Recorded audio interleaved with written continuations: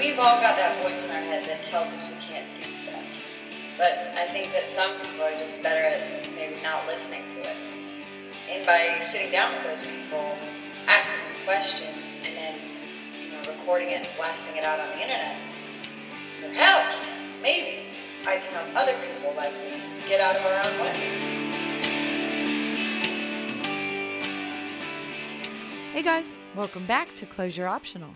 My guest this week is Lucas Stone. He is a musician, formerly the frontman for an Aussie hardcore band called Helm, and currently the guitarist for a band called Hammers, and also a creator of his own solo stuff, which is a pretty cool project. He's basically releasing a book and an album at the same time, but one chapter and one song at a time. The first release is called Carry the Black, and I'll have links to that on this post and everywhere as usual. This is a great conversation full of lots of ideas from a man who has lived a very cool, full, and crazy life. I'll definitely get him back on the podcast again because it was a great conversation.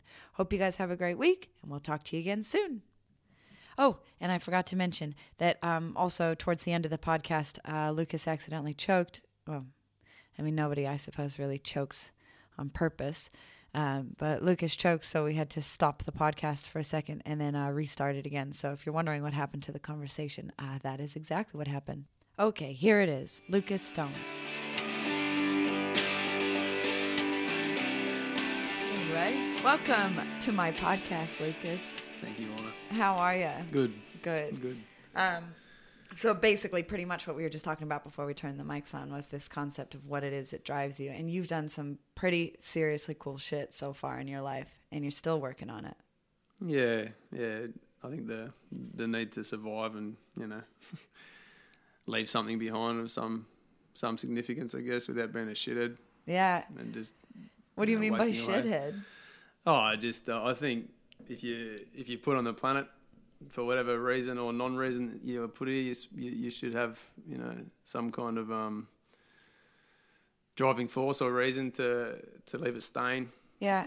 And whether I think most of us are put here, or not so much put here, but we have an obligation to live, like a fight to survive kind of mentality. Yeah. So you want to be, existing with a purpose, even if things are thrown at you that might sort of challenge that whole reason to push. I think there's a reason why you've got those reasons. Yeah. What do you think your reason is? Oh, well, I don't really have a reason for me personally. Like, I just know that I have to. Like, yes, that's it. I'm I'm driven by an instinct.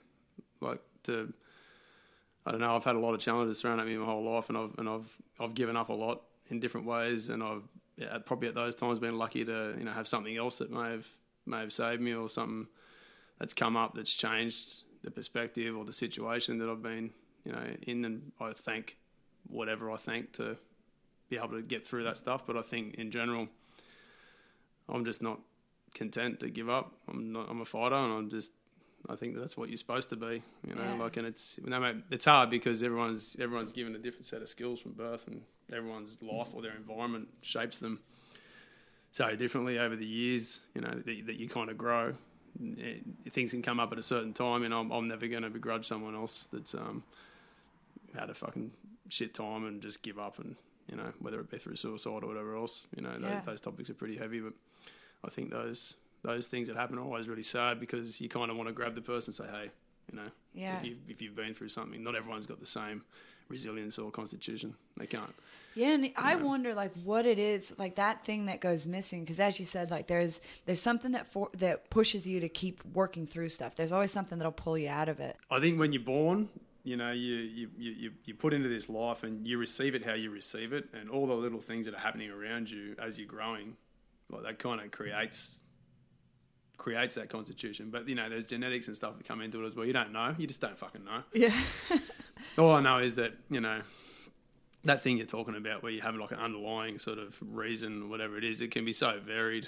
Like, it's a hard thing to define. Like, for me personally, I just was thrown into a wild bit of shit from the start, and I just think at some point in the beginning, I was fueled by hate, I think, a lot, Yeah. like, and determination. Like, I think that was a lot of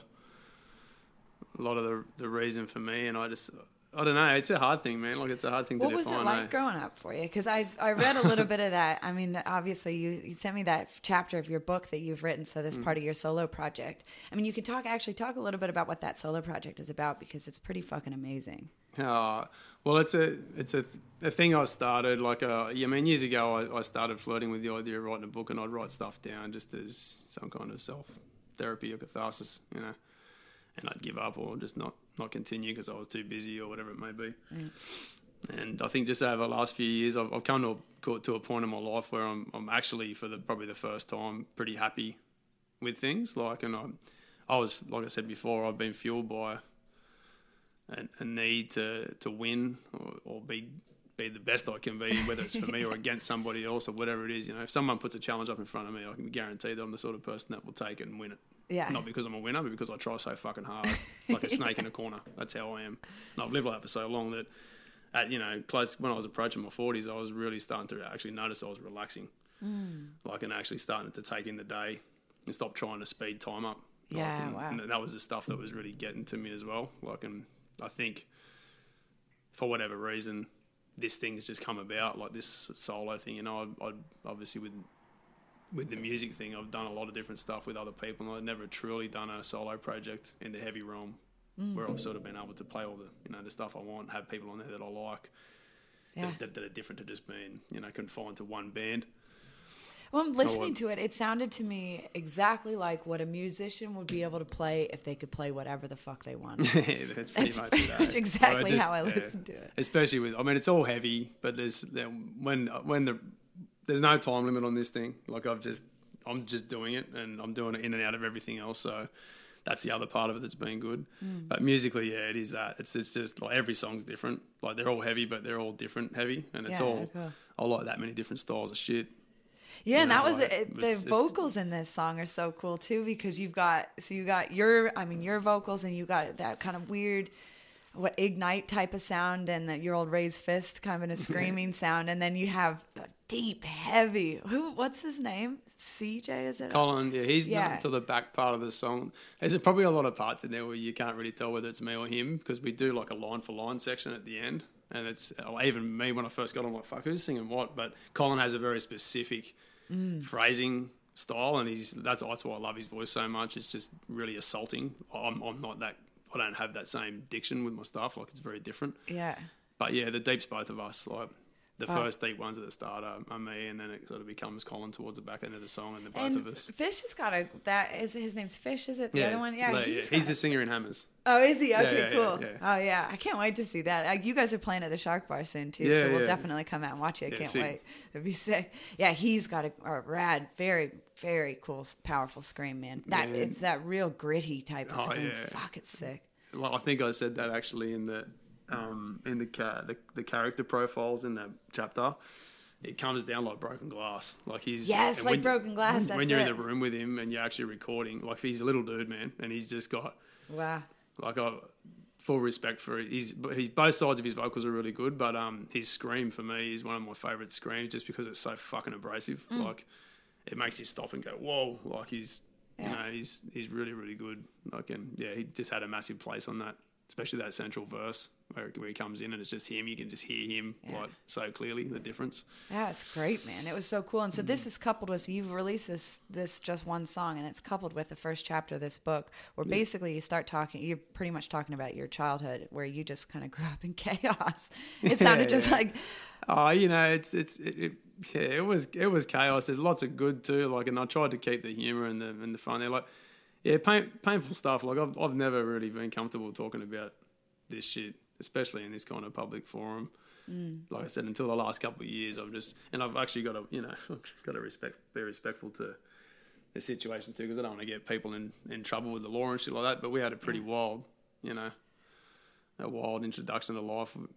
We had to do things a bit differently, just because, again, talking about life and how people get thrown in the mix. I had parents before me that had their own set of challenges and different, environmental factors and stuff. And my mum came up the way she came up for whatever reason, and my stepdad did the same, and even my old boy, like my real dad, like, they're all, in a different time, suffering different things. And I think, returning back to your original questions or your own wonderings about people's driving forces, it seems to be a pretty common thread in my family in particular. Like, I don't know where, family strains or whatever it is sit with how life's supposed to be, but it's a pretty common thing in my family. Whether we brought it upon ourselves, I don't know, but we've had a lot of, like, through the generations, it's been really, really testing stuff. Yeah, like, wow. it's in our thing. Like, my grandma was in a 9-kid family, and they were, the same. I don't know. It's just, but yeah, man, like resilience runs in your family. Like, well, it does, and so do the challenges that come with it. Like, it's not. We never come from a gifted. Everyone's had to kind of fight to get something done, and that's where I like my mum.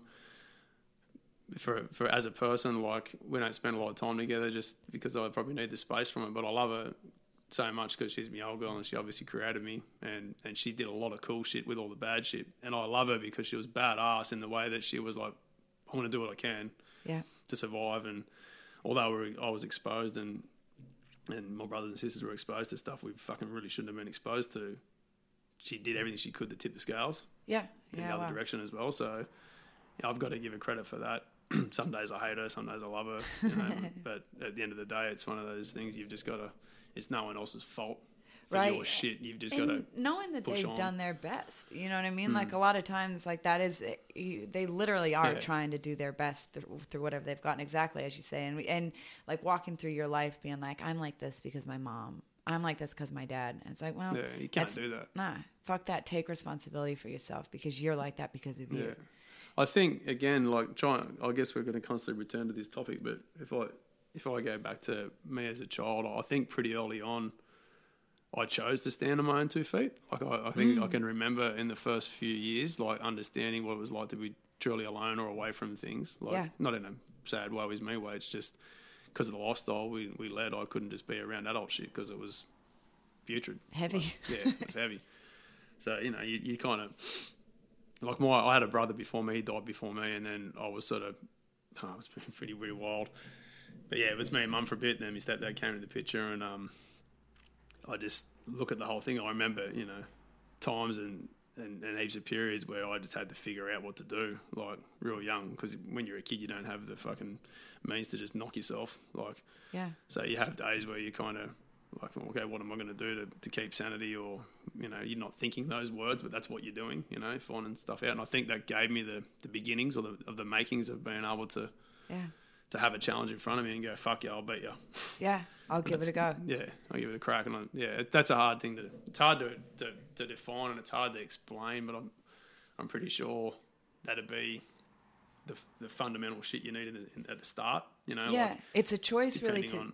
Like, everybody that I've had on here, everyone has ever worked on something or achieved something or tried to achieve something, all of them came back to making a decision to be responsible for themselves. It's always responsibility. It's like everybody it always comes back to that. And they go, oh, I guess, I don't know, I just realized that I needed to be responsible. And it's an amazing thing because you're at that young of an age. What's really interesting to me about that is that, like, as a kid, you don't know that anything's different. Like, I used to have these seizures when I was a little kid, and they weren't like full-blown fits, but they were like a trance kind of. So I'd go into this thing, and the whole world would go into slow motion, but all of my thoughts in my head would go really loud and fast and intense. And people talking to me are loud, fast, and intense, but I could see them almost like, that movie Donnie Darko? Yeah. And you can see that, like, channel in front of them. Yeah. Like, that's what my reality felt like. I'd watch somebody's hand move, and it was like I could see it moving before it moved. It's this really fucked up, like, alternate state of reality that I'd be in. And I never told anyone about it because I couldn't articulate it at the time. It felt like a panic attack plus some weird altered state. And then after it would be over, I would just be like, oh, everybody must get this. I just assumed, I knew it felt wrong at the time, but I just pretty much assumed that this is what it is to be a human being. And I never said anything about it until I got to being about 18 when they and 21 when it started being like actually a problem. I went to a doctor and they were like, oh, no, that's not normal. Like, nobody else gets that. Yeah. So what's interesting to me about your story is that from a young age, even though, like, this is your normal surroundings. In theory, you could be sitting there going, "Well, this is just life. This is just normal. I'm just going to, continue on." And then you could go to school and be like, "Oh, I don't know. I don't get it," Or you go, "I need to learn how to stay centered. Yeah. I need to learn how to keep myself." Well, it's hard because you can't articulate, like I said before, when you're a kid, you don't have the intelligence or the education to be able to understand what it is you're doing. You can only look back afterwards and say, "Oh, that's that time when I, snapped into this or changed that or whatever." But yeah, it's what you said before about having that little affliction. Like that's another thing and another topic that I'm pretty passionate about. With like I was diagnosed with a mental illness and a bunch of other stuff when I was about 12, and no wonder. Yeah, yeah, and I started also taking drugs and stuff at a real young age as well. I guess the two probably there's probably a lot of trauma there that induced a lot of it, and then my coping mechanisms sort of, once they found, alleviation through drugs and pain, or Mm-hmm. self-punishment in whatever way, they kind of cottoned onto that or latched onto that. What was it? But I have a theory. Yeah. With like if and this goes back to my care about other people, like and trying to, like, with the thing that I'm doing, I am actually trying to reach out in a way that's like, fair enough, you're doing it from a self-centered perspective, but you're hopefully doing it so someone else can read it that might be having a similar situation and just go, it's going to be okay. Yeah, shit. The thing for me is that when a doctor in a fucking sick society that's been taught by sick people diagnoses you with something within the confines of what they've been taught, which is fucking sick, because society here now is not right. Right. I don't care who you are. Like, we have so many good things at our disposal and we do a lot of good shit, but for the most part, how we live is fucking insane. Yes. From the moment we get up and everything we do, from having a shower, jumping in the car, going to work, doing the shit we do, it's fucking insane. Like, most of it's wrong. We're not really geared to live that way. Right. Like, we're just not. We're not supposed to be doing what we're doing. Like, humans aren't supposed to be doing the shit we're doing. It's fucking... We're so disconnected from the animal we are. Yeah, so disconnected. And especially, like, I'll get back to it, but that's the social media thing we were chatting on before the mics were on and stuff. Like, it's the same. Like, now it's exacerbated by that, and it's fucking gone 100-fold into ridiculousness. So anyway, going back to when a poor kid gets diagnosed or labelled with something that realistically they don't have, because they're either special or they're just disassociated with the shit they're expected to digest, which is not fucking right. Right. When that stuff happens, the kid's crippling. Like, you don't, and then it stays with you for your whole life. Like, I'm sick. Yeah. And that's where you wonder, like, and the mind is such a powerful, and I'm proof that the mind is such a powerful thing. And I know it because I've been inside it, out, around it, back into it. I pulled it apart. I put it back together again. Yeah. I've done everything with it. And I understand how much of an effect a simple thought can have on a person. Fuck. Through an experience that is not in their control. And it just changes everything. Like, it will shatter everything. You can have one situation in your life where you've built up all these principles and all these thoughts, or, fucking what you think is the backbone of your intelligence, and then suddenly something happens or someone says one thing and it just shatters everything. You've got to start again and pick up the pieces and go through, until you find your actual self, Yeah. And that's the thing that infuriates me, like, with, again, returning to your original thing, which is, what is your purpose and what is your reason for pushing through and surviving? Like, you've got to find your own way, like, and you can't be limited. Like, I was supposed to be on medication for the rest of my life, and I was for a long time, in and out of all the abuse and the drugs and stuff, but I fucked it off. I decided, I went to my doctor, I'm not fucking taking this anymore. Yeah. I said, what's the process of weaning off? And he's like, you can't do that. And I said, I'm fucking doing it, mate. I told you I'm doing it. That's it. He said, you're going to go insane. Like, you can't just fuck off lithium and never take it again. Like, they tried to give me lithium too. I was on it for years, like, wow, thousands of milligrams a day. So, and it just made me dead. Yeah. Like, it fixed me in one way, but it made me dead. Like, I just couldn't write songs. I couldn't do anything creative. It was fucked. So I did it, and I had to learn. I had to relearn rituals. So I'd get up in the morning, and I was aware of my illness in this world, but I was aware of it as an illness in this world, not as a fucking illness. Yes. So I took it for what it was, and every time I start feeling manic or slumping, I'd do the things I needed to do. I'd find the motivation. Yeah. Or the fear, I guess, like the fear of not going back to that, or proving someone wrong, like proving the doctor wrong, proving society wrong, whatever it may have been. And I reinstated these rituals every fucking day. So I'd get up and I'd have things I had to do. And I'd make myself get up and do these things. If I didn't do it, I knew I was going to fall. So yeah, wow. And that set the scene for years. I did that like a fucking army soldier. until I got to a point where I started maintaining control and awareness of what was around me. And I quite often still now, if I am truly bugged by something or something starts bringing me down or sending me into a spin, I will just write it off as ridiculousness and not my fault. Yeah. Which to someone else, you know, might be insane or might be, you know, dangerous because they're going, you're fucking insane, mate. Like, you shouldn't be doing this shit. Like, but for me, I'm surviving and I'm a decent human. Yeah. I have good friends, people around me that I've had to repair a lot of relationships because I did a lot of bad shit. But for the most part, that's a thing. Like, it's a crippling thing for kids, you know, and people that are having dramas, especially these days. Like, people wonder why they're full of anxiety. It's because you're looking at a fucking phone, a screen, all day, looking at shit that's not real and not there. Yes. Got no connection to anything. Yes. Don't ask why you're full of anxiety. Like, that's why. Stop doing that. Yeah. Find something real to do and you'll change. And that's the funniest thing about it to me. In the same way that we seek connection. I've talked about Johan Hari all the time. He wrote a great book called Chasing the Scream, and it's about like the core reasons for addiction and in his research why he believes that people become addicted, and he believes that we should rename the term addiction to bonding, because it's actually that we are lacking this connection, so we become bonded to something that provides that kind of level of connection. And in the same way that heroin is an element of control, more or less. Like, I'm in control of putting this inside my body, and I'm going to get the expected result every time.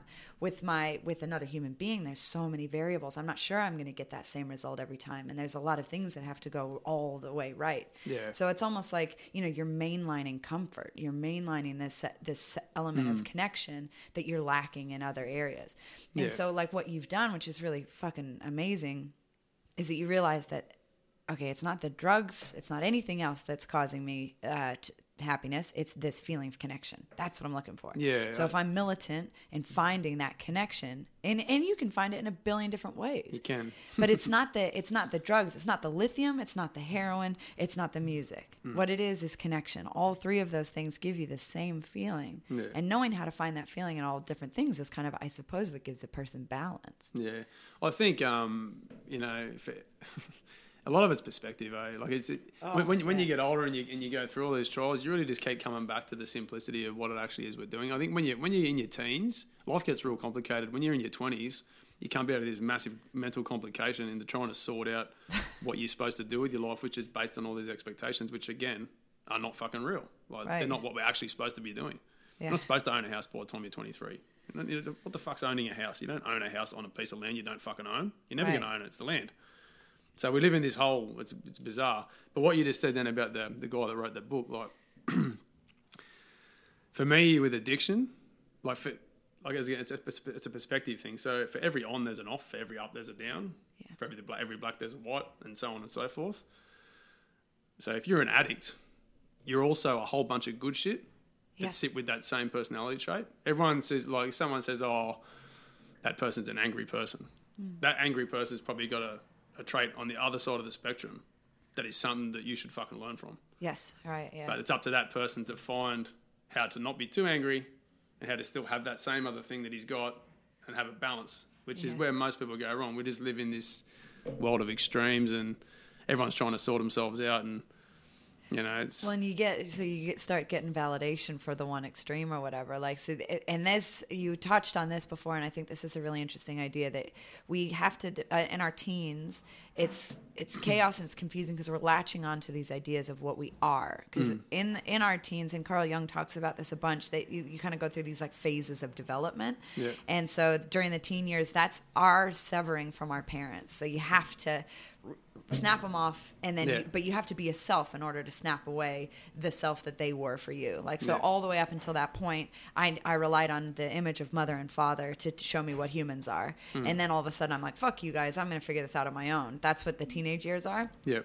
And so you have to develop this self, but the real fucked part is in the 20s you realize that self is a joke. Like, it's a lie. It was just a bunch of shit that you collected onto yourself, and then like all of a sudden it's not cool to be a punk rocker anymore, and then all of a sudden you gotta like you gotta be like, wait, but that's everything, you know, that's the only thing, that's the only way. Isn't it funny, like when you said I don't know, a few things ago you said something about us being the animals that we are. I can't remember if that was before the mics on or not, but we are so stupidly complex in the dumbest ways. Like, if you think about the animal kingdom and how animals just exist, and they do exactly what they need to do every day, and they have all these traits that are so much more advanced than us in heaps of ways, and yet they're so simple. They don't have like communication like we do. I think half of our problem is the fact that we can communicate so intelligently if we need to, and we have emotions that are just dumb. Yeah. Like if people went back to relying more on their instincts and their own emotions, and I've learned to do this. I have a lot of friends that, and I'm sure they'll all laugh if they actually listen to this, because I'm known as the guy in the crew of people. I'm sure they know I have a soft heart, but I don't seem to have much compassion to people. And I do have compassion. But what it is when, like, the guys in the band will laugh and say, this cunt will never fucking cry. Like, it's just a thing for me. And I actually do get emotional. But the first thing that happens to me is logic. So when something comes up that might be a challenge, I have this interception with my brain that weighs it all up first. Yeah. So I kind of miss out on the emotional part a little bit, but I'll get flutters of it. Like I might be at a gig and just have a fucking moment when I just get like full, like, I think I'm about to cry, and then I just sort of won't, and I still get sad and whatever else. But that's that fucking beautiful feeling. That's what music does, man. I think it's how it's sort of supposed to be. We're not supposed to be so loose with our shit. Like I think you're supposed to have a restraint and a control. Like, I think it's beautiful to be emotional if that's what you want to be, but you're supposed to be smart first and then emotional about how you've been smart. Yeah, that makes sense. Which for the most part would generally end up pretty happy, not sad all the time. It'd be a better emotion. But I think, in the comparison between animals and humans and how we are and how long, an animal's born and within a couple of months they're separated from their parents and they've got to figure it out and they go for it. Yeah. In saying that, they do have a bit more of a simpler path because they're geared to live to just survive, eat, sleep, mate, and that's kind of it. Whereas we have a whole other complex set of shit, but it can take you a whole lifetime, sometimes never, to separate from your parents, which is what you just said before. Yeah, and that's what he believes. Become your own person. That's where he believes a lot of like pathology comes from. Psychic troubles is that it's because we haven't completed each one of those phases correctly, like whether it's because of trauma, like that at some point in that time you get solidified and locked into that person. So say something happens to you when you're 12 and your brain reacts to it at age 12 and then it just locks it in, and that's it. Then that's you forever. And there's a lot of weird shit like that happens. And so exactly as you're doing and what you're doing with this, writing this book, is exactly that. It's tearing through those layers so that because the thing about it is that we have to be a self in theory because we have to present somebody to other people. But really what we want to do is be the absence of a self. Like, and we were talking about this again just before the mics turned on, but that idea that the grossest thing to me is inauthenticity. It's that when somebody is being a self, it's literally like they've got a mask and a costume on in front of you. And you're like, I don't give a fuck about the costume you're trying to show me. I care about the thing that's behind that thing. Yeah. And so the people, like anybody who becomes attached to this sense of self, I am this thing, this is who I am, and this is what I like, and I don't eat that kind of food, and this is who I am. You know what I mean? It's like, oh man, it's a costume.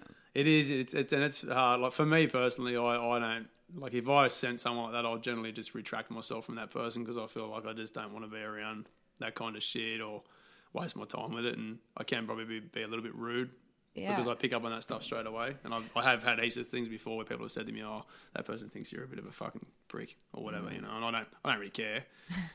It's just the way you filter out the shit through your life, Like it's not. Yeah. And when someone comes to you and they do have that air of authenticity and they've just got a real thing, it's easy. You're going to gravitate towards it. And have you heard of the book The Stranger? No. So there's a movement of philosophy called existentialism. And what you're describing literally is this.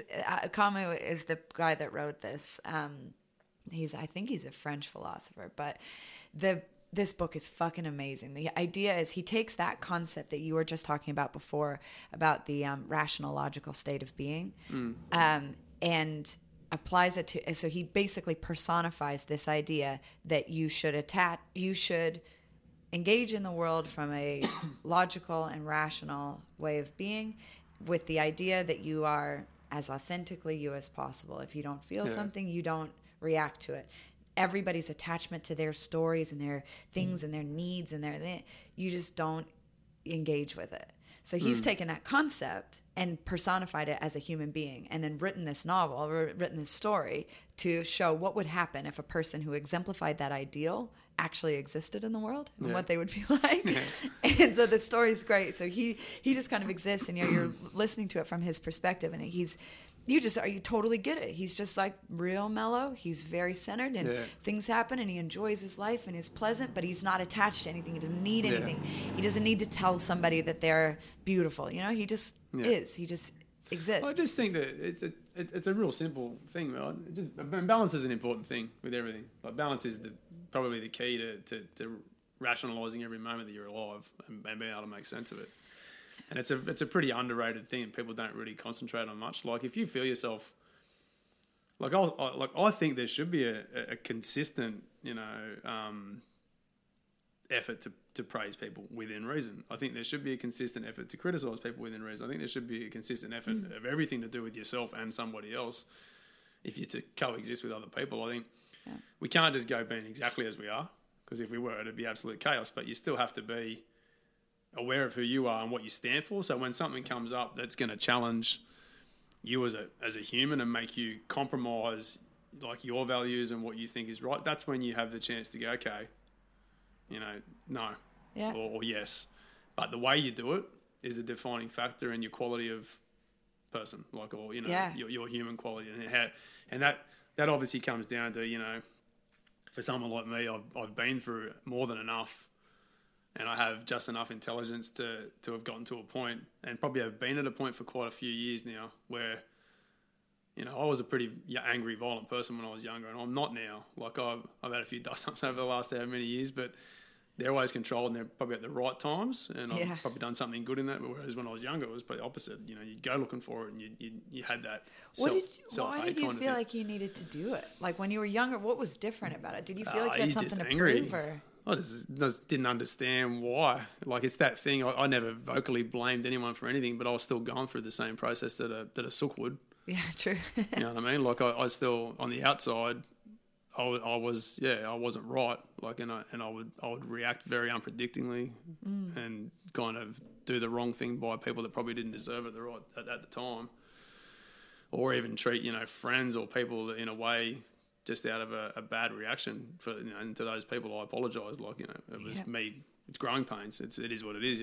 But you get to a stage in your life, I think, where you just start going, fuck, mate. Like, you're actually becoming a total shithead. Like, you're not going to have anything or anyone left if you do that sort of stuff, And pain's not a nice thing for anyone, whether it's physical or mental. So it goes on both sides. For the pain you're feeling inside, you cause someone physical pain. You've done nothing right at all. Yeah, you're perpetuating that. There's no healing there. There's no nothing. It's like a revenge killing.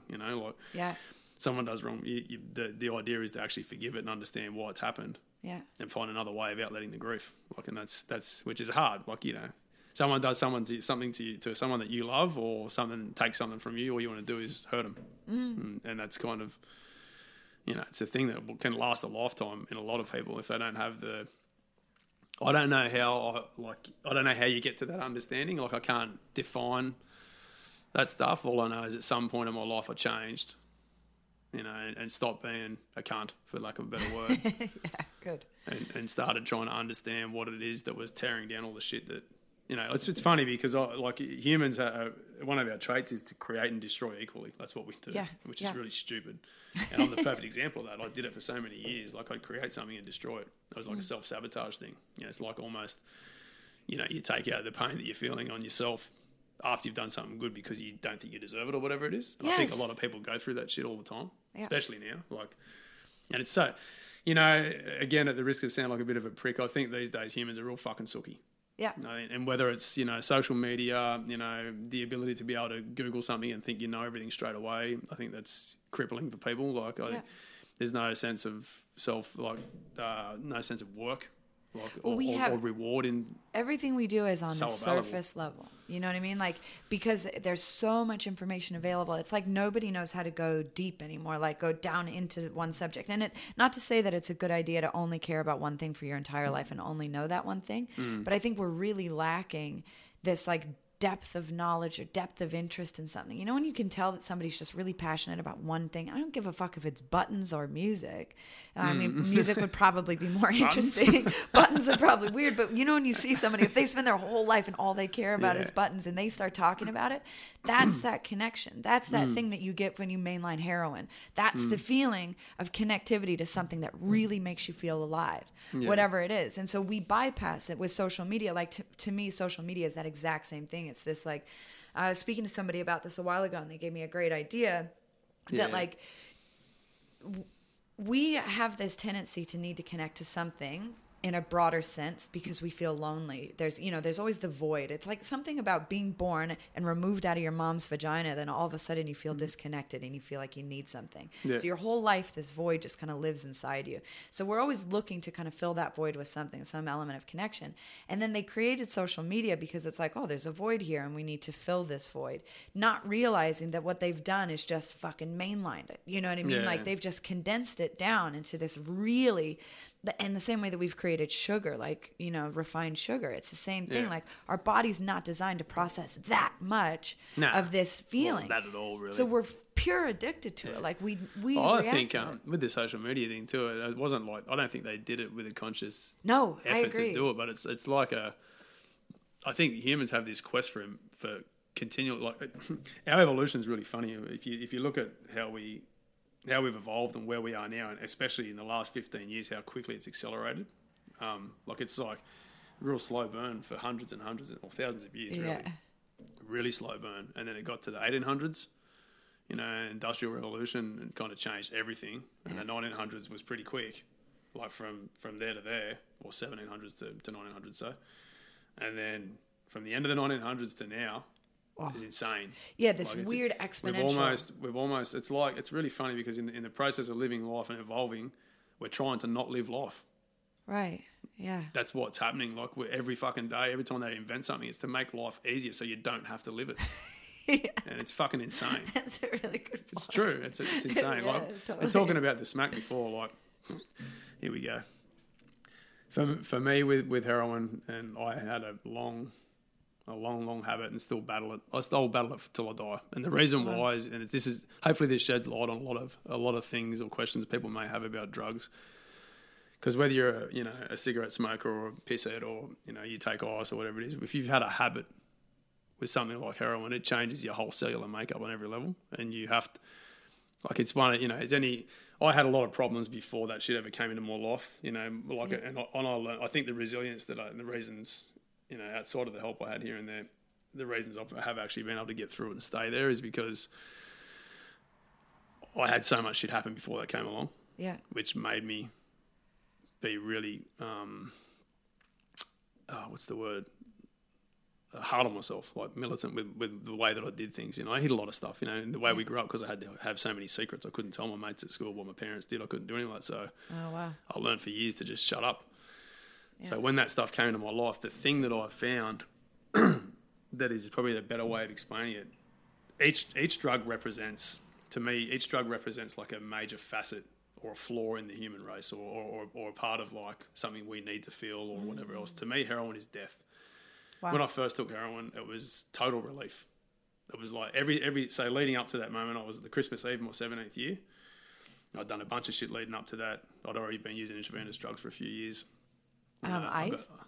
Speed, ice, meth, yeah. Back then ice wasn't, I was more crystal meth and stuff, like, which is the same sort of thing, but it wasn't sold as. Anyway. So on that time, when I first, I'd grown up around it, I'd seen it, I'd seen the people that I love, high on it and having troubles with it. I've had some pretty horrible scenes in front of me as a kid that I've sort of probably stuck with me. So I was probably always destined to go down that path at some point, even though I tried not to. And I spent years in my adolescence bagging out junkies like fucking scumbags. It came from my childhood, Yeah. So when I got to that point and I first had that first shot, it was total relief. And what I realised it took me probably 4 or 5 years, because the first year was like me going from being a one-time user to within weeks, 2 or 3 times a week user. Damn. Took nothing. And then I was an everyday user within 6 months. Wow. And then that just got worse and worse and worse for years. Wow. So for me, it was always the comfort of knowing that I could die without being selfish, even though I was being selfish. Yeah, wow. Because until it started affecting other people, like I had relief for the first time in my life. I could temporarily die. Wow. Which is the best way to explain, like when you talk about mainlining heroin and putting it against social media and stuff, I think social media is like the opposite, where you can live without living. Oh, I got what you're saying. Okay, Do you know what I mean? Like it's like people are fucking living in this realm and then they go back to normal life. They've got nothing to do. Yeah. So they just pick the phone up again and they do the same fucking thing again. So Yeah. it's like the opposite. We're too spoiled now. Yeah. We've been given too much. We haven't lost enough because everything's too right. So instead of just living the life we've got and trying to be constructive and going backwards a little bit, so we enjoy the core values and the things we're supposed to do, people are trying to ultra live Yeah. by being on social media and recreating their personality, recreating the way they think they're supposed to look. Like every woman's hot on social media. Yeah. Every man's fucking buff on social media. You see the dude in real life and he's probably half the size. See a woman in life and she looks like shit. Yeah. And she's done, you know what I mean? Like it's one of those things which is not how you're supposed to be. Like you're supposed to just be, as you said, authentic as you are and do the thing you're supposed to be, not supposed to do. Which is sad. Like it's one of those, you know, it's a cycle. It's like a vicious cycle that goes around and around and around and around. And it's hard to try and make people aware and go, oi, dude. Like, you know, it's bad, as a muso having to buckle to using that shit, as we were talking about before the mics come on. Like, I hate it, mate. My bandmates think I'm an old fogey, but it's not that. I understand it, and I can work the shit out pretty quickly. I'm not stupid. I just think it's fucked. Yeah. Well, and you probably because you have to use it in so many ways, and it's like a compromise for yourself. If you're not aware of it, then you're going to diminish in quality. So. Yeah, and because I certainly have like kind of this like addictive type of tendency, and that's that thing. I feel that creep coming on to me. You know, like I notice the horrible achy feeling I get with social media, and I'm familiar with that sensation of all of the times that I've tried to disconnect myself from my immediate experience of reality has always led me down to shitty, disgusting, destructive paths. And so I know that feeling. I recognize it in that. So I go, I've got to go the other direction. Yeah. Do you know what I mean? Like that's what you need to do. Yeah. Because it feels, and then it's too easy to, and it's not even like, I wouldn't look at somebody on social media and be like, oh, I want that life. It's not even that. It's just the feeling of like putting something on there. It feels, especially like with this podcast, it feels a lot to me like, I've worked on something for months and months and months. I got naked. I stood out on stage and the room was full, and then everyone just got up and walked out. And then I'm standing there starting to talk, and I'm just standing there naked like a fucking moron. And everyone's got up and walked away. That's what social media feels like to me. Yeah. It's the most just disconcerting, uncomfortable situation. But at the same time, like how amazingly lucky am I that anyone can ever hear what I have to say or think about, and other people that I want to hear more about. There's so many good things to it. You know, like you're right. It wouldn't exist if we didn't have this connection. But at the same time, fuck, it's crazy. It's always about, you know, technology in general. I think before even, you know, web-based communication became a thing, like, I don't know, this is hard to explain, but you kind of, we have this like little sort of need to push like past the point, but you're supposed to constantly remind yourself to not go there without coming back. And I think that's where it all goes, right? Like every human's become like a massive addict, and with something so simple. Yeah. But it's all about core values. It's just remembering the caveman in yourself all the time in the way that you have to make yourself return back to earth. And that's, as we said before, again, before the mics came on, with the drug thing, like it's like, you know, drugs are bad in bad humans. Like, right. You know, for most of the good stuff is based on something that comes out of the ground. And it is probably there, you know, it's a sacrifice. Like you're going to get the good feelings, but there's a sacrifice that comes with it. Yes. And if you don't maintain like, you know, a resilience to it, or like warding it off so it's not always there, or you don't respect how high you got and how beautiful it was and come away from it and go, I don't need to live like that. I'll wait another year. Yeah. Not another week. Or another day, or another hour, or another minute. And that's social media is just the same thing. Like it's like a thing that the most dangerous. It's like, I guess it's like, you know, for people that are overweight, the saddest thing about people that are overweight is that you can't escape food. Right. You know, you can escape the gear. You can get away from it and stay away from it as much as you can. It's a lot easier, but you got to fucking eat. Yes. And that's why I don't have a lot of sympathy for people that choose to be fat and stay fat. But if you're having a crack and you're having trouble, man, I'll help you all day. And that's, I'll train with you. I'll help you with your diet. I'll do whatever I can. I think most people should be like that aren't in that situation, because it's something that's sad that people have let life go that far. Social media is a thing that sits in a similar world where all the people that are shy and maybe don't know how to express themselves probably really rely on it. They become this keyboard warrior and develop some fucking personality that's not them to deal with other people. So it just gets out of hand, and then they just sit on that thing all day. Oh, yeah. Then you got other people that kind of like, people like us, I suppose, that have submitted to it and gone, okay, well, we kind of need it now to do what we need to do, because no one really goes out anymore. Yeah. But it's so hard. Like, people need to realise, like, again, when we were talking earlier, I was lucky enough to experience the music industry and have been a well-known band when people lived. Yes, before so you go on tour and you world. play literally, 10 different places that you'd never been before, say on your first run, and there'd still be 200 to 400 people there every night you played, because they were just out living. Yeah. They were there, and suddenly every night you had another 200 to 400 fans everywhere you went. Yeah. So things built that way, like, which is how it's supposed to be. But people need to make the effort now. Yeah. Like, if that's not going to happen naturally because we're lazy and we can't be fucked, you actually have to stop yourself from being lazy and not being fucked to making the effort to be organic. Yeah. Like, to live a bit. I think you also become out of habit of it a little bit. And I don't know, I knew that, I mean, obviously, again, only speaking personally, but when I was working in the mines for a long time, and I made a lot of money because I was like, I've got to go back to school. I'm going to save all this money up. I'm going to go back to school. And it killed me. It was just me walking away from my artwork, walking away from everything that mattered to me just to do this one stupid fucking job. And I fucking hated it. Like, the point was just physically ill. Yeah. I quit. I had saved up whatever money I had saved up and gave myself 6 months to just make artwork and not do anything else. And I wrote a book in 3 of those 6 months, and I made a shitload of paintings and artwork, and I just worked at home. I was the happiest I'd ever been for about the first 3.5 months. And then again, that same weird sensation started creeping up on me, and I was like, fuck, I'm doing everything I've ever dreamed of. Like, this is literally all I wanted.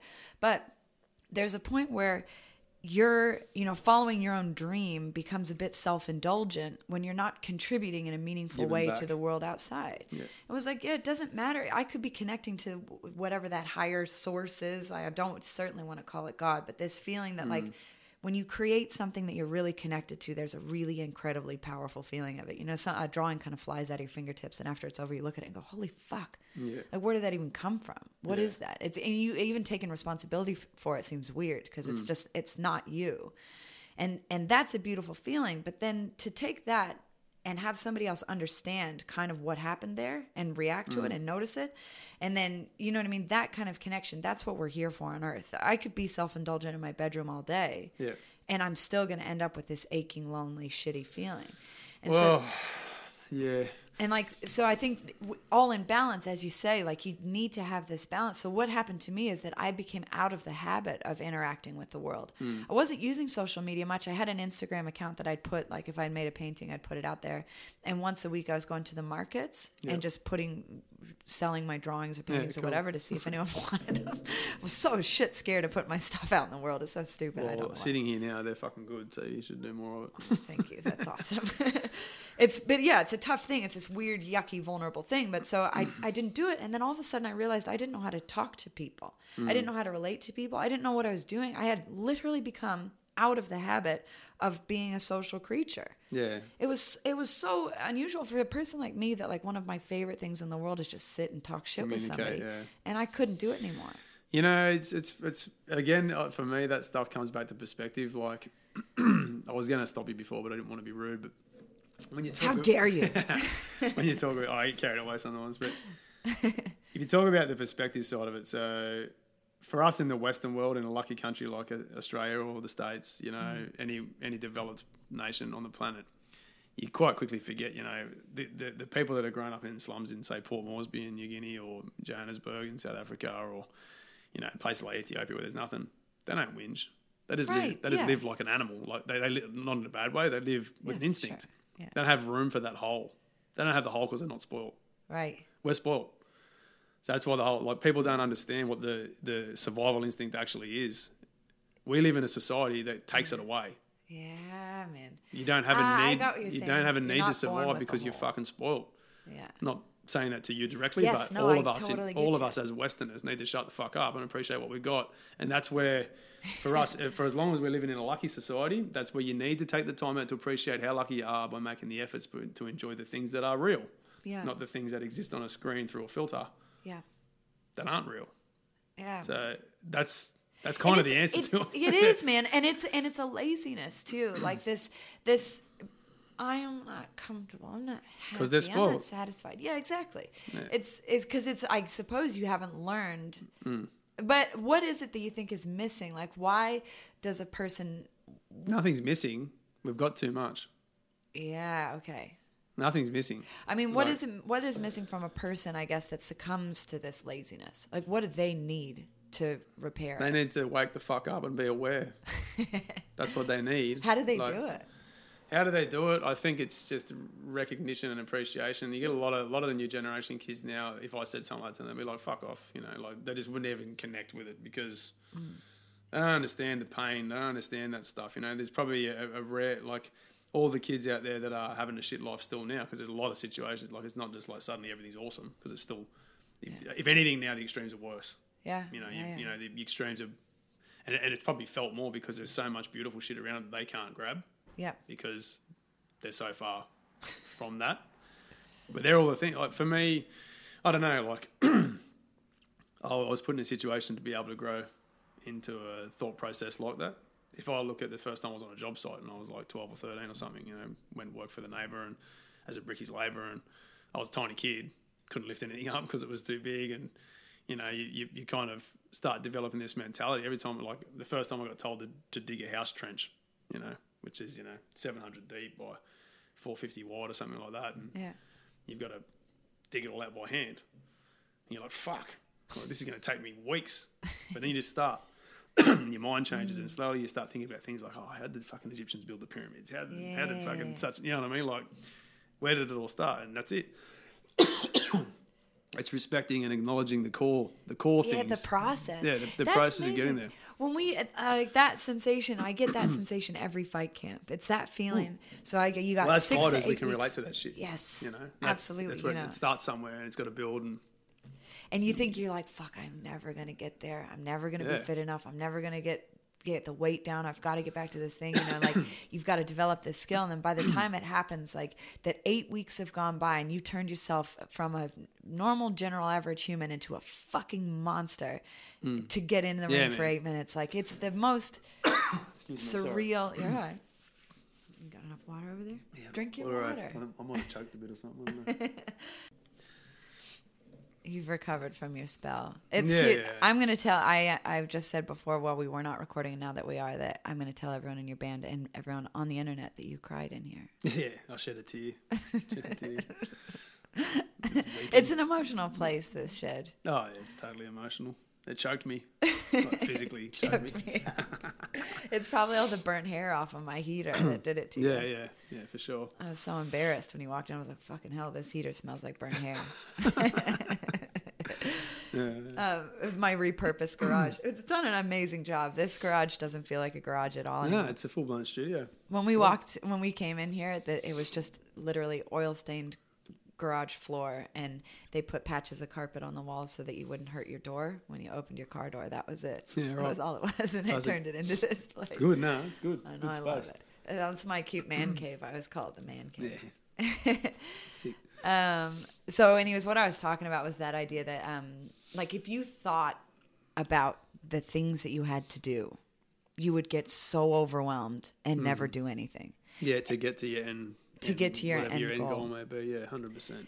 And what we don't realize is that like every just little step, like writing a book, probably this is something that you've been experiencing. It's so cool the way that you're doing it, just doing it in little bits and then releasing them in time, because it gives you that little bit of deadline, a little bit of focus that you've got to get at least this section done, and you just take it in the chunks that are manageable. Yep. Because it's fucking vulnerable to put all that shit out there, but also to not be, what was the word you said at the beginning, just not to be a shithead, yeah. Like, because there's a real danger. It takes a lot of intelligence to come up with a word like that. It certainly does. There's a real danger of being a shithead when you create content. in general. Like Yeah. I always call it buying into your own bullshit. And it's the idea that like you become the idea of you becomes bigger than your idea. Mm-hmm. So like if the idea of what I'm trying to do comes out and it gets me recognition for having an idea, and then all of a sudden I become the person with an idea. Yeah. And then I'm suddenly a person, and then I have to maintain this personhood. And I think that I don't know because I've never been in a band and I've never made music, but I think that seems to be from the outside what tends to happen a lot of times to musicians. Like good bands will make a fucking amazing albums and they're just flying. They're the best. They're so truly connected to the thing that they were trying to do. And then all of a sudden they become a band and no longer people that make music. Yeah, it's that classic second album curse. I think. Yeah, it just kills it somehow. I think with music, it's obviously a lot different to fighting. With music, when you create a piece of music that people listen to, sometimes in their thousands, and they relate to it, and they can base a whole like life thing off the way that song affects them. I think it does change musicians. Like you can really become a fucking wanker if you don't rein it in and understand what it is that you've been lucky enough to be able to do. And that's where it goes wrong. And bands need to be able to communicate properly. Like being in a band, I personally, I've had 3 major sort of bands and now Hammers, and all of them have been harmonious the whole time in the way that we've started and ended for whatever reasons, but there's never been any fighting or any major disagreements. And I think that just comes down to the dudes understanding shit, or whoever may be leading the thing has to have some kind of set it in stone where it's you don't let shit get carried away sort of thing. You should always be able to talk about stuff. And if someone's burying something or they're not happy about it, then they need to be able to express it and do you be think okay with it. Are you able to translate that into your like love relationships too, or have you found it's easier to deal with it with the band and harder with it like in relationships? Well, it depends on the other person a bit. Some people are just fucked in the head. You can't deny it. You know, like a large portion of the human race aren't that great.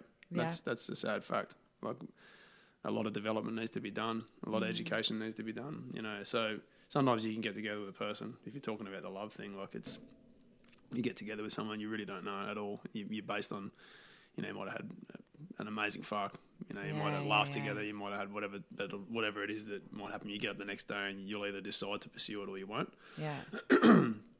And sometimes you can jump into a situation like when people meet, they present their best selves. I've never really done that. I've just been the same cock that I always am at all times. And I think in one way it's been an advantage to me. In other ways it's probably been, maybe I should have made a bit more of an effort. Yeah, like closed too many doors. Well, because that's an interesting thing. I asked that question because I feel like with a relationship, we sort of have this ownership element to it and this like need for the other to serve you in a way and fulfill all these holes. It doesn't work because in a band, it's an agreement and a mutual, like that you guys all have the band's best interest at heart, in theory. You wouldn't be in the band if you didn't care about the future of the band. So it's not about each other. It's not about fulfilling each other. It's not about being this need for each other. It's about you have a greater idea that you're trying to pursue. And so you guys become, organisms inside a body that are trying to pursue the survival of this organism, the band. Yeah.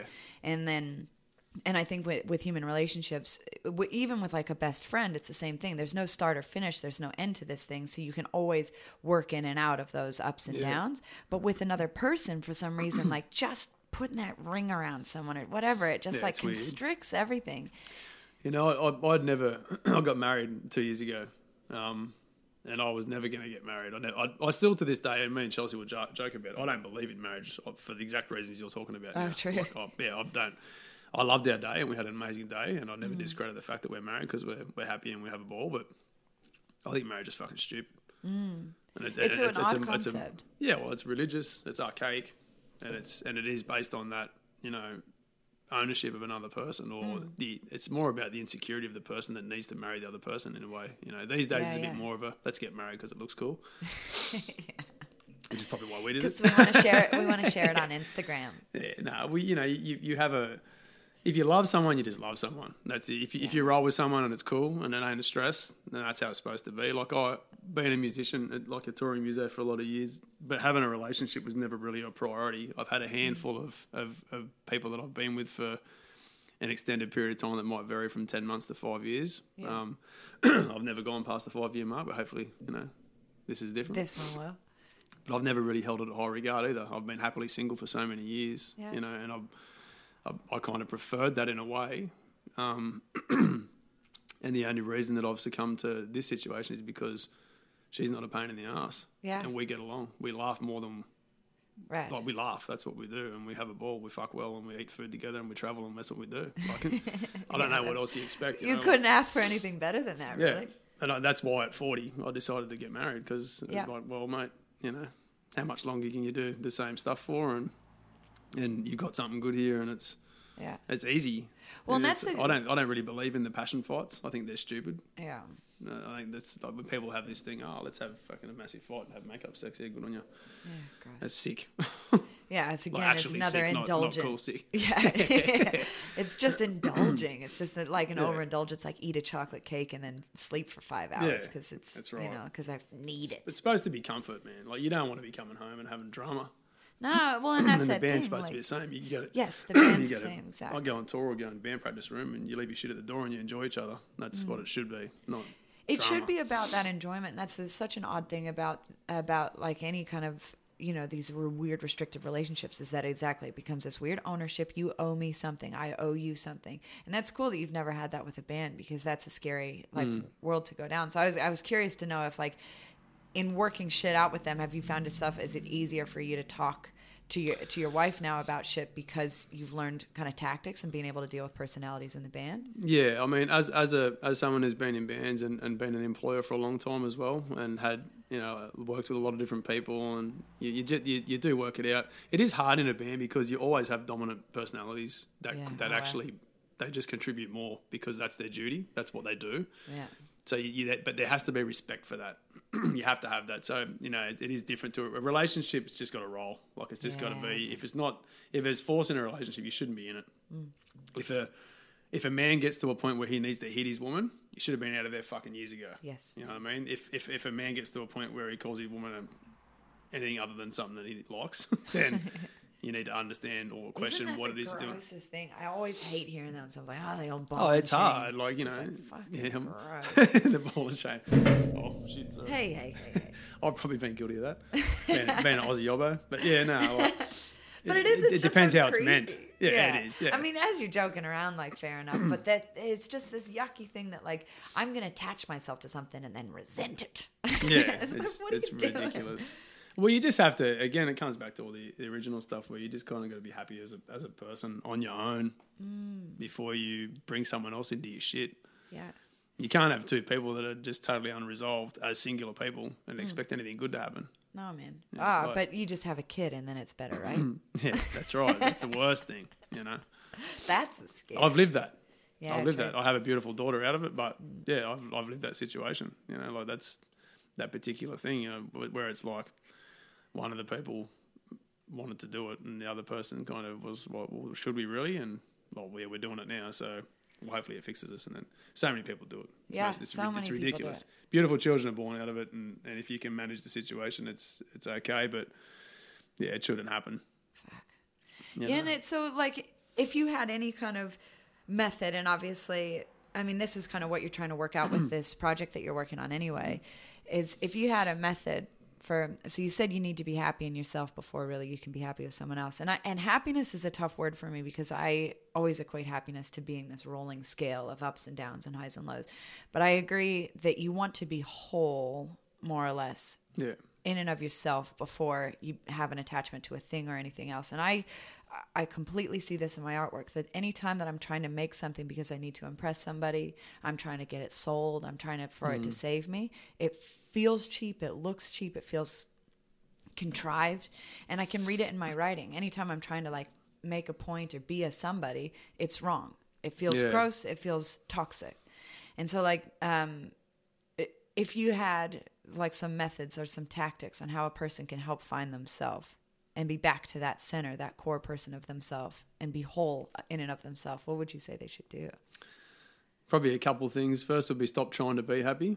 Yeah. Oh, yeah. Like just stop having that as a focus, because it's not what you're supposed to do. You're not supposed to be happy. Is one of many, many emotions, and you're supposed to deal with them all equally. And that's not supposed to make you a stale person. You're just not supposed to just want to be happy. Like you need to get shit done. The second would be to leave a result every day. Oh, right. And what do you mean by that? Leave a result. Don't just breathe and go through the motions. Like leave a result. Get something done. Right. Like whether you're doing it at work or outside of work, if it's bound by your job only and you have a shitty sort of job that doesn't offer much self-satisfaction, then do something else outside of it. Yeah. You know, create something, leave a result, whether it's for you, for somebody else, whatever it is. Give someone something, like whether it's advice or an actual physical thing. Things like that. That's the stuff that, and think about the stuff that really is the base value shit. And that will fix you. Like, exhaust yourself. That's other stuff. I exhaust myself every single day. I train 7 days a week, and I'll make sure that I fuck myself every day to do it. And that leaves me with that. That's my first result. And that's before 5:30 in the morning. Yeah. Then I go to work and I try and achieve results all day. And while I'm at work, I'll still be communicating with the boys. So we're achieving more results outside of it. Yeah. Then I'll come home and I'll try and achieve more results. Like I think that's what you're supposed to do. That's surviving, Yeah. And it's not about a result like on a leaderboard, like a scoreboard. It's just leaving a stain. Like it's just having a presence on the planet. And hopefully as you get older, you can steer away from just you and give to your kid, give to your wife, give to your friends, then give to the community. Well, I think the last thing we're supposed to be doing is giving back to the community as a whole, or having done something. That's your journey. Like, you're supposed to get to, 40, 50, 60. When they say retire, you don't retire from work. You retire from that focus on that one thing, and you've afforded yourself a situation where you can give back to people outside that might be, years behind where you are. Yeah. And then to complete the full circle, they'll give back to you when you need them, when you become a weak piece of shit. But you don't do it for that. But that's the thing. Like, that's the cycle of life. Yes. And the product of you fixing yourself first, sorting yourself out, sorting your family out, your immediate environment, and then sorting out your community. And then at the very end, the community sorts after you until you disappear. Yeah, that's it. Yeah. Wow. There's down where I live down in Kingscliff, top of New South Wales, and there's a doctor and his wife. They actually own the property that Chelsea and I got married on, and his wife Michelle, she's an awesome person. She started just selling their veggies, and it's a thing now. Have you heard of Farm and Co? No. It's just down on Coodrin Road. You should go down on a weekend. Okay, cool. They just let everyone in now. There's pigs and chickens and sunflowers and all sorts of shit. But I buy my veggies from there. Like, oh, cool. But she's a perfect example. They've obviously got their life to a cool point. They own a beautiful block of land. They grow their own veggies, and they've just started. Now it's a thing. Like, people travel hundreds of kilometres to go there every single weekend. Right. All the locals buy their shit off them. Like, that's amazing. And that's a thing where she's actually doing something really positive, really simple. And it's, even though she's probably using tools like Instagram and whatever else to help people know about it and stuff, it's a thing that's just that's the sort of shit that people should be doing. You know what I mean? Like, it even makes me as a musician worrying about, people hearing tunes or whatever else. It makes me think about, what I actually want to do as a human, living on the planet. And I have a job. I'm a tradesman. We're forced to waste water. People on the other side of the planet are blowing up mountains to give me what I need to do my job in other countries that really shouldn't have that shit happening. People don't even think about that, I go to work every day and I'll lay stone, like to say I'm laying a big piece of limestone or whatever. Some poor part of Vietnam or some other country in the world has had a mountain blown in half to give me that rock. Fuck. For some rich fuck that wants it in his house. Mm. Do you know what I mean? That kind of stuff, I think you need to be aware of that shit all the time, and to maintain a quality of living, like an authentic view on shit, and have like a purpose where you or have like an outcome where you feel like you've just lived out a purpose, like a fucking reason for doing the shit that you do. And it's like zooming out just a little bit, you know what I mean? Like, because that... You should do that every day, all day, I reckon. Yes. The perspective change. Yes, like, hang on zoom a minute. out. I'll do that myself. Everything I do, I'll go, my mind works in absolutes, so it's like, everything I do, I'll just go to the end of it straight away, to the end of it. But that's what changes that perspective, Yeah. Then it's necessary. I mean, that's why a lot of people go to psychedelics, because it's just that beautiful, amazing vacation from this normal common train of thought. You looking through this stupid little tunnel of these two little pinholes. Like every once in a while I just get this like really horrible feeling that I'm just a thing trapped inside two pinholes that stares out. And it's like, fuck, you're too deep inside this skull. You've got to get out. And the only way to change that perspective is absolutely that. Zoom out, get up, and look and see how you're connected to the other things around you and how your impact is on everything else. Sometimes it can be overwhelming because you realize that you're a piece of shit and you've got way too much and you don't have any gratitude for it. And other times, it's just that nice feeling of like, I'm connected. It's like a warm bath of water. Like, I'm not just this individual drop sitting here spinning my tires, like just spinning my wheels, like feeling like I'm going to die. Instead, it's like, I'm a huge piece of this giant organism and we're all trying to get somewhere. Yeah. And that your thing is not any more important than anyone else's thing, and nothing 100%. And anyone else's thing is not less important than you. You know, that you think that like that you think that making music, you know, like watching somebody do something really powerful like that makes you go, okay, so music is important, but you know, what else am I trying to contribute? And that's the thing, is like we all have our little path. We've got a job to do. I can't remember who said this, but there's a good quote about this that basically is, if you have the feeling to do it, it's your job to do it. If you have a feeling to make music and this is your thing, it's your duty to put that out there in the world for the rest of us, because we can't all do it. I think, you know, like having things at your disposal to keep you moving, like we were talking about earlier as well. Like I was exposed to music, but my first passion was fighting as well. So when I was exposed to that, was something that I've still, like, I used the militant discipline that I was educated with, and my love for physical combat. Like I use it every day. Like, and I think, like, personally, we live in this society now where everything's so PC. You know, it's horrible. It's horrible to be fucking violent, and it's horrible. You need to acknowledge all that stuff in the human, like the human, like what is it? What's the word? Like structure, I guess. Like as a thing, like. Well, as your song's talking about, the shadow, man. This is Carl Jung's concept about all of our elements of darkness that live in the inside of us. You must completely embrace that they exist. 100%. And they're in every single one of us. And use them in the right way. That's the idea. Yes. And if someone, like people like us, want to go and train and brutalise ourselves and let someone else do it to us and do it back to them, and that's our fun, that's what you enjoy doing, then that's okay. Yes. You don't have to do it. But I think for someone like myself, who I've tried to afford myself the time and give myself the opportunity to experience and hone heaps of different skills and be as good as I can at those things for myself, for whatever reason, and also so I can produce something, like can leave a stain, you know, and even if it's just you call it a stain. That's so dirty. Well, most of the shit I do is not pretty, man. So it's not like I'm leaving a fucking pleasant scent. It's a stain. Like, I never profess to be pretty. But yeah, like I just think that you can't. I don't know, man. It's a big topic, and it's something we could probably sit here and talk about for days. But it's just, you just have to do things and leave things behind. Yeah, you know, man. Whether you've got kids or not, it doesn't matter. You can't just use, you know, technology and expect that that's your thing. Like you've got to. Well, and the human individual is so small. You know, the human individual as a unit is so small, but an idea is infinite. Yeah. You know, and I think that's why I've been getting so creeped out. I was saying this right before we started, is that, like, I've been getting so creeped out with this idea that each one of us has to be a person that puts our personhood out into the world to be a something. Yeah. And then it's just like, I'm done. I don't want to be the person. I want to be the idea behind the person. Do you know what I mean? I want somehow... Because here, my dad put this really well to me, and this is something that I've kind of lived by, because my dad's an artist as well. And he said to me once, a long time ago, that he couldn't give a fuck if he ever won an art competition. One that he used to make these snow sculptures, and it's a competition. Wow. And they have a team of sculptors. They get together, they create this idea, and then they, you know, it's judged, and they win or lose or whatever.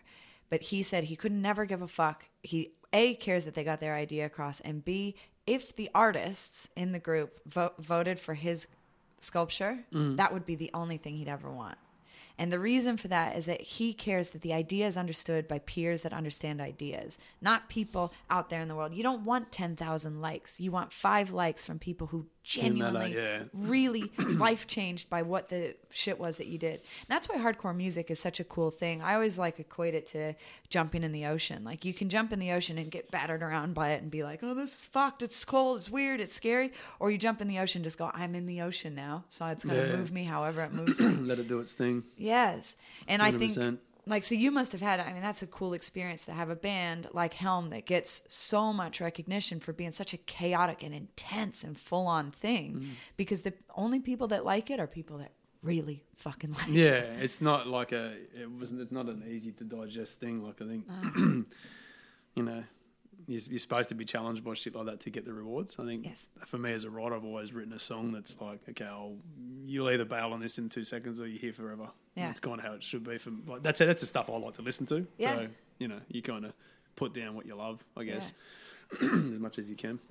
Well, that definitely shows through that song, at least that I've heard, that I heard just that recent one of your own solo project. I mean, that's exactly what it was. It was like, you're either here or you're not. Yeah. And it's pretty confrontational. Yeah, it's like, I'm doing it whether you like it or not. Yeah. It's like me yelling at you. Fuck.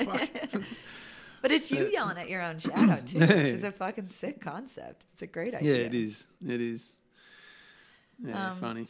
Well, good shit, man. Well, we've been talking for a while. I'll let you get back to your life, and hope that throat gets a little bit better after. Yeah, I don't know. Thanks for having me, man. That's good chats. But yeah, sorry for coughing in your mic so much. Quite all right. The next guy can deal with that. Just choked on my own breath. There's no like bizarre explanation for it. Just couldn't handle breathing. Choked on it. Wigged out. Yeah. Well, how do people find you if they want to find out more about your stuff? I guess, it depends on what. Obviously, you could, you know, just search for the bands, Helm or Hammers. And if not, just Lucas Stone. I think Lucas Stone Music is my Instagram thing, okay. But as far as finding the music, it's, most of the stuff's on Apple Music or Spotify and that. Cool. I mean, there's acoustic stuff up there and that as well. I'm not here to promote myself, but I'm happy to have a chat. I know that. Yeah. I don't really give a fuck who listens to my stuff. I've been alive for that long and produced a lot of music, and a lot of people haven't heard it. And like you said before, it's the people that have heard it and it's shifted them in some way. Then that's all I really give a fuck about. Yeah, good shit, man. So and Hammers is doing something there. You guys are touring Australia for the next little while, aren't you? Well, just the East Coast, just doing 6 shows from sort of this way down to Melbourne in July. Right. We've got Dead of Winter Festival coming up on July 7th in Brisbane. That'll be massive. That'll be fun. Cool. Oh, fuck, I'm in America for that. Bummer. Damn. But yeah, no, a few things coming up. I don't know. See how this EP drops on...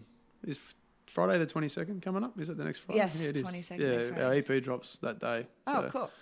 Hammers, I'll have the links for Hammers and for everything on the post for this and also on the Facebook thing so everybody can see it. And I've got my guests coming up with Smoking Martha. I didn't realize that they're going to support you guys for some of the shows. For some of the shows up in Brisbane. So that was really awesome. I was like, oh, shit. Yeah, nice people. Yeah, I heard they're good people. Yeah. Well, thank you so much. And I hope I'll get you back in here again because I feel like we've got hours and hours of shit we can talk about. And I'd love to talk to you. Thanks for asking. Like, I didn't know how to...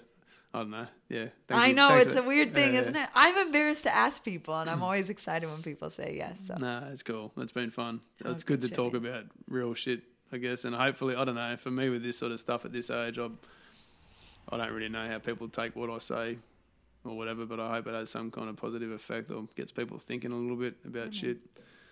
You know, I didn't write the book, and I don't profess to have written the book, but I think hopefully I've got some decent notions on what to do to get through a shitty day or, you know, exist through the bullshit that we're surrounded by. Fuck yeah, man. I know. We need all the help we can get. Yeah, me too. Good shit, man. All right, we'll talk to you again soon. Cheers, Lana.